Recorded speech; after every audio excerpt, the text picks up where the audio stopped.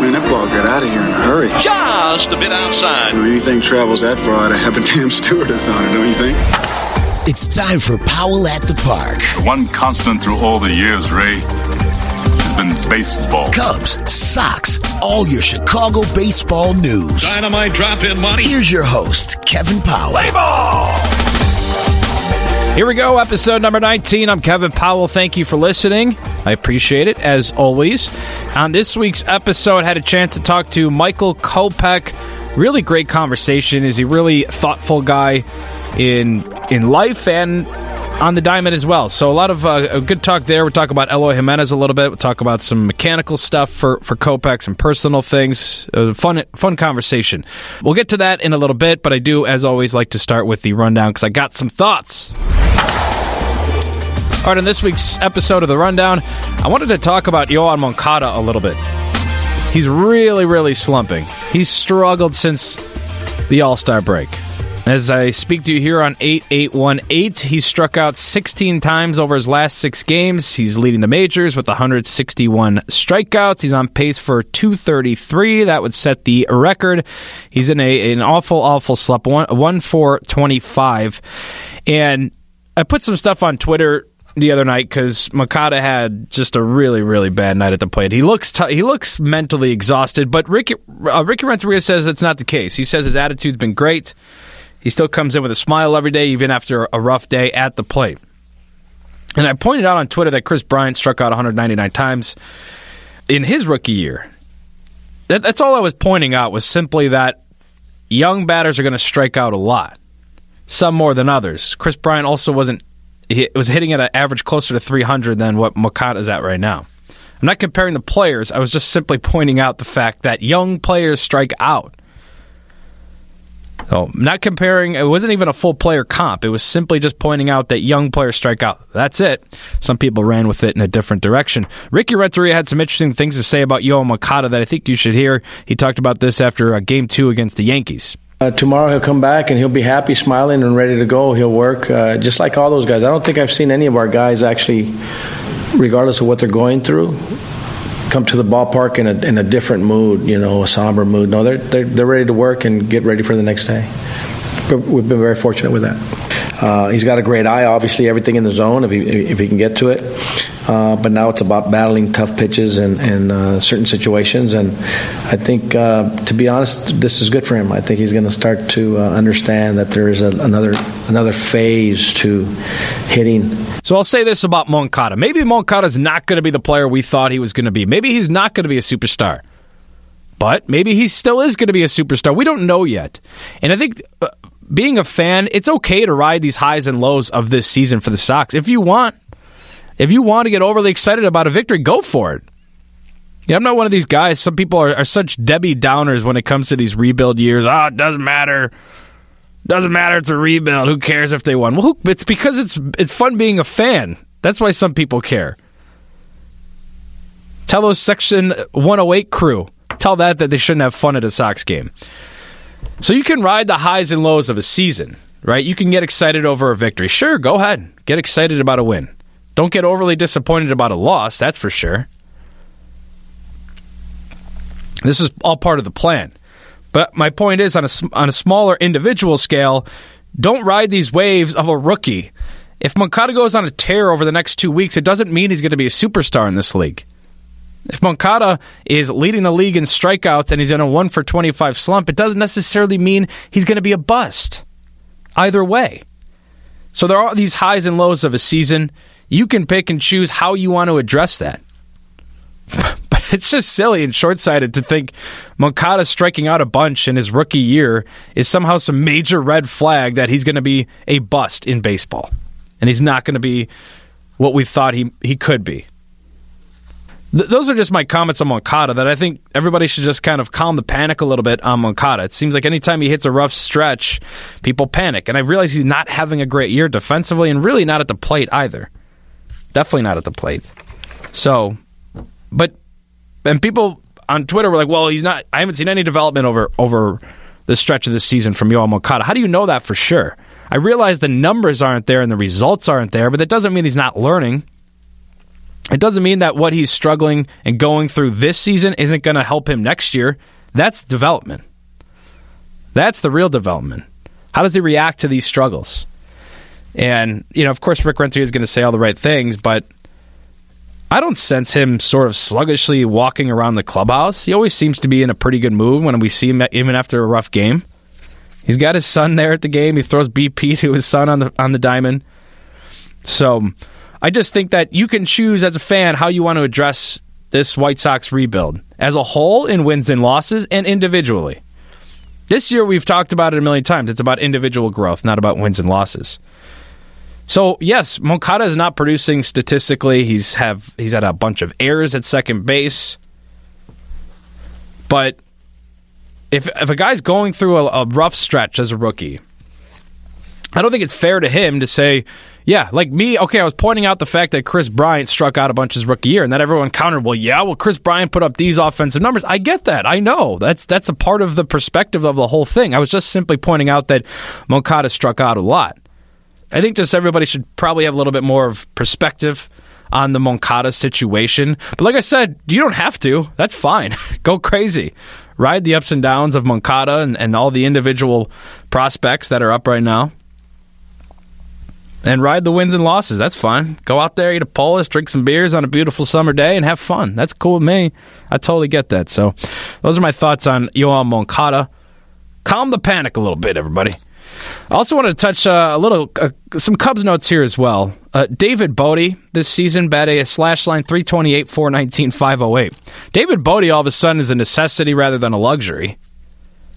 David Bote looked like he could potentially be some trade bait if the Cubs wanted to add even more than they did at the deadline. But with Chris Bryant's nagging shoulder, David Bote stepped up out of nowhere.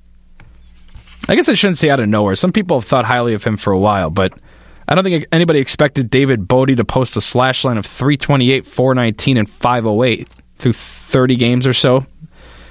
He's been big for them. And really, the only negative I can really think of that stands out is Sunday. He got picked off by the catcher at second base. He was leading off a little bit too much.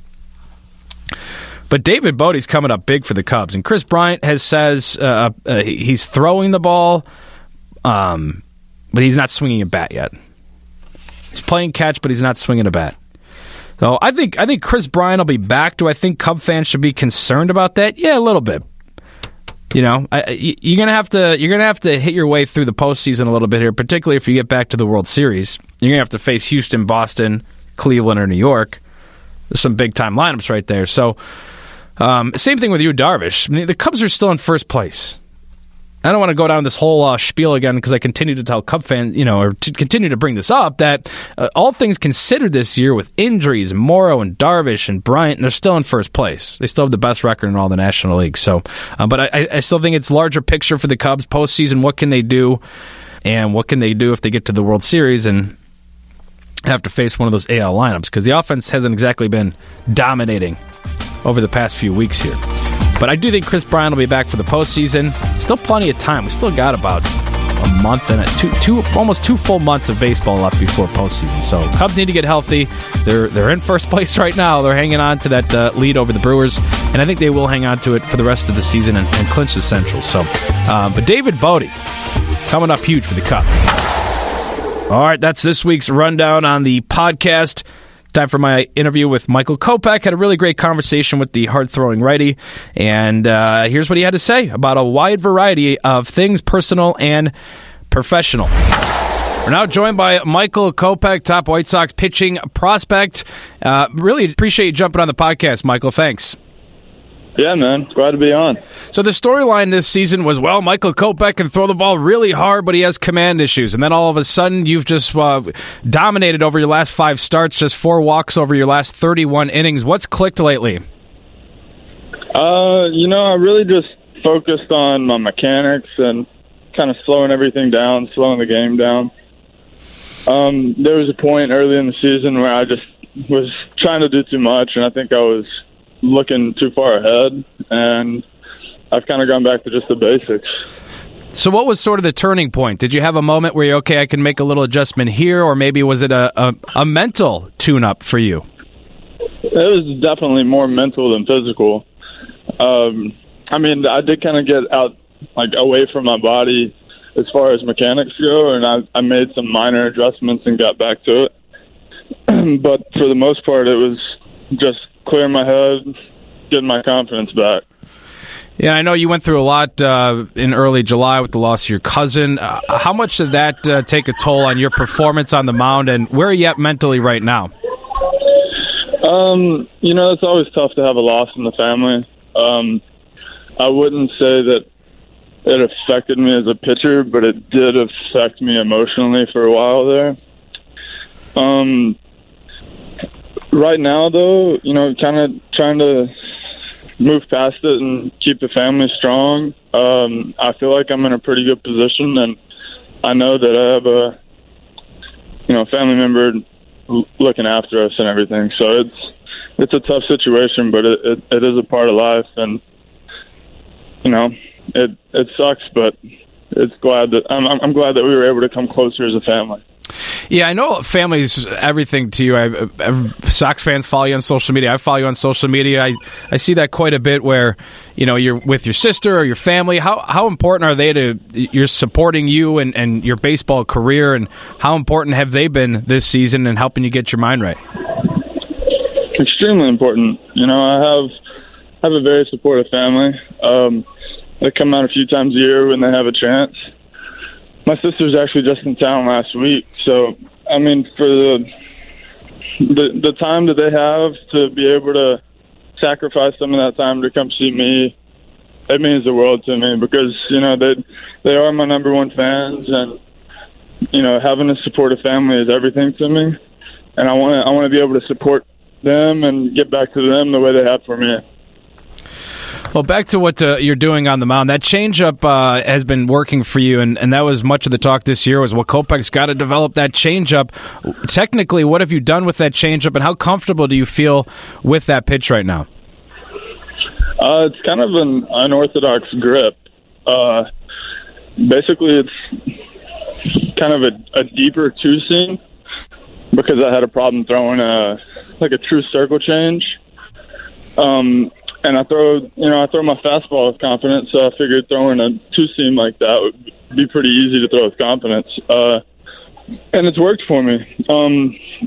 It's just finding a pitch that I have the confidence in, finding a grip that I have the confidence in has really, helped my repertoire as far as the last few outings have gone, and I'm going to continue to develop that pitch. How much are you itching to get up to the majors, Michael? I'm itching, but I think that goes just about for anybody in AAA. Would you be disappointed, or would it be a bit of a letdown if you didn't get the call up this year? Yeah, I'd be disappointed. I know there's an aspect of it that I don't get to be a part of. There's a business side of things, but I feel like I've done everything I need to do. I know I went through a stretch there where my numbers got inflated and it looked like I wasn't ready, but I feel like I'm past that, and I've done as much as I can to try to get back to normal, but I feel about as confident as I can right now.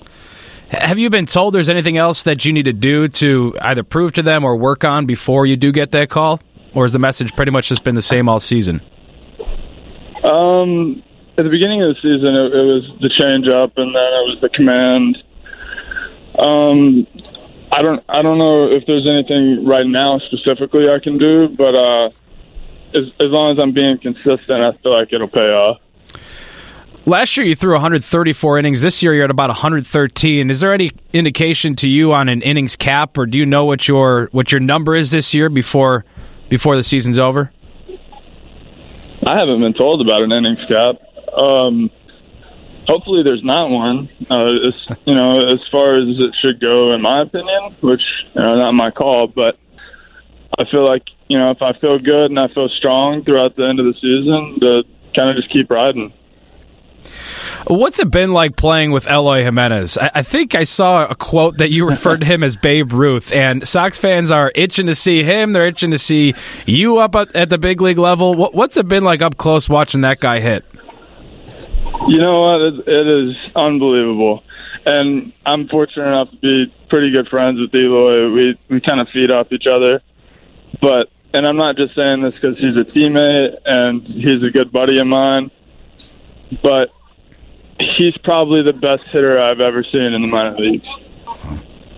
Well, that was my next question. Was you've played with a lot of good players in the minors between Red Sox and the White Sox farm system. Eloy's at the top for you from what you've seen up close? 100%. He's beyond his years as far as his comfort level at the plate. He obviously has the raw power everyone talks about, and he never looks, like he's getting beat by a pitch. Mm-hmm. I was talking to him one of his last games a few days ago, and he went 3 for 4 and was upset he didn't go 4 for 4 because he had already analyzed the situation, knew what pitch he was getting, swung at the pitch, popped it up. He said he missed it. So he was all pissed off that he didn't get that 4th hit. But, to me, just seeing how well he analyzes, especially being 21 years old, is really impressive. He's definitely one of the best hitters I've ever seen. What's he like as a teammate? Tell us something about Eloy that maybe we can't see from behind the scenes. What's he like in the clubhouse or when you guys are just hanging out? I'm sure you'll understand what I'm saying when he gets called up. He's a very carefree, kind of easygoing guy. I would say you could compare his personality to Yomer a little bit. He likes to have fun. He likes to cut up a little bit, but he likes to win too. So he's a lot of fun to have around in the clubhouse. He's never the guy that's gonna get all ticked off or uncomfortable to make the environment a little uneasy. He makes the game fun still. He keeps it loose in there for sure. Do you two talk about playing in the majors together or just getting that call that day when it comes when you're standing on the mound at 35th and Shields on the south side of Chicago and he's out in left field? Do you guys talk about that at all? Yeah, all the time. I mean, I think a lot of us talk about it, but me and Eloy in particular, every day has a multi-hit game, which seems like just about every day. Right. I come in and say, well, you're done in AAA. Right. But I'm not GM and neither is he. But we like to kind of have fun with each other. Excuse me. And it's a good camaraderie to have with him. We're locker mates, so we get to see a little bit too much of each other every day too. You're a pitcher. He's a position player, obviously. But do you think you guys feed off each other before games and even during games, maybe mentally being comfortable knowing you got a buddy out there with you? Yeah, 100%. Because we're both in pretty similar situations in our career. We can relate to each other. And, having a guy like that in the lineup, especially, when you're out there competing your tail off on the mound, if it's a 2-run game and he comes up to the plate with 1 or 2 runners on, you never feel like you're counted out. So we definitely kind of bounce stuff off of each other, and it makes things a lot more comfortable when you know that he's in the lineup. Last Sunday, Michael, there was Eloy watch was going on because he was scratched from the lineup for you guys. I don't know if you saw any of this on social media, but White Sox fans were buzzing on Twitter, and people were looking at flights from Charlotte to Chicago, trying to figure out if this was the time he's getting called up. There's always sort of rumors swirling about you two guys as well. Do you follow along? There's a lot of excitement from White Sox fans, and they really are looking forward to seeing you guys. But do you kind of find that to be a fun experience, or whatever you may call it, watching White Sox fans just have you guys under a microscope and just crossing their fingers that it's sooner rather than later you get called up? No, I mean, obviously that's, great to hear and everything, but I think if we get caught up too much in trying to, see what the fans want rather than what's going to go on, we can, play up the situation in our head a little bit too much. Right. So we kind of try to sit back and just let everything take care of itself. We obviously hope it's sooner rather than later as well, but we wait on the call rather than peek through social media because that can make it a little bit harder on the situation.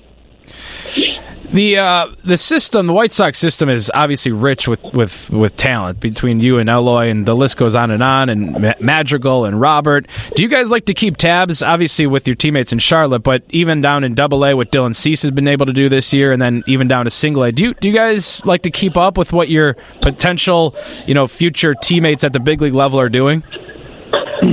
Yeah, absolutely. I mean, it's hard to follow along every single game and stuff like that, but obviously when we see somebody like Cease go out there and pitch 7 shutty or whatever the case may be, we notice it, and we're happy for those guys because hopefully they're going to be our teammates sooner than later. All right, Michael, I always save the hardest-hitting questions for last. I don't mean to sabotage you here, but when I put out that I had an opportunity to talk to you out on social media, a lot of diehard Sox fans reached out to me, and they wanted to know what's the product you're using in the hair, because you got a great flow rocking there, Michael. So are you using conditioner and shampoo? What kind of product are you working with these days? This may sound a little gross, but I only wash my hair once a week. Yeah. So, yeah. I mean, I feel like it just keeps it keep the flow going or whatever for longer. Keep it natural. Whatever you're doing, man, it's working. Keep it going. So people love the hair. It's like the Bryce Harper look. I think you're rocking it well. Rocking it well, my friend. Michael, thank you so much for your time. All the best, and hopefully we'll see you up in Chicago soon. I appreciate it, man. Thanks for having me. That's Michael Kopech, top White Sox pitching prospect. Can't thank him enough for jumping on. Hopefully we'll have a chance to talk to him again down the road. Maybe when he's in Chicago. We shall see. I know Sox fans are really looking forward to seeing him and Eloy and a glimpse of the future. I know some people really don't care. Would rather see both of them stay down until next year to slow down that service time clock. But thank you to Michael Kopech. Thank you for listening. Please follow me on Twitter at KPowell720 if you aren't already. And subscribe, review, and rate. This is episode 19 of the Powell at the Park podcast. Thank you, and have a great day.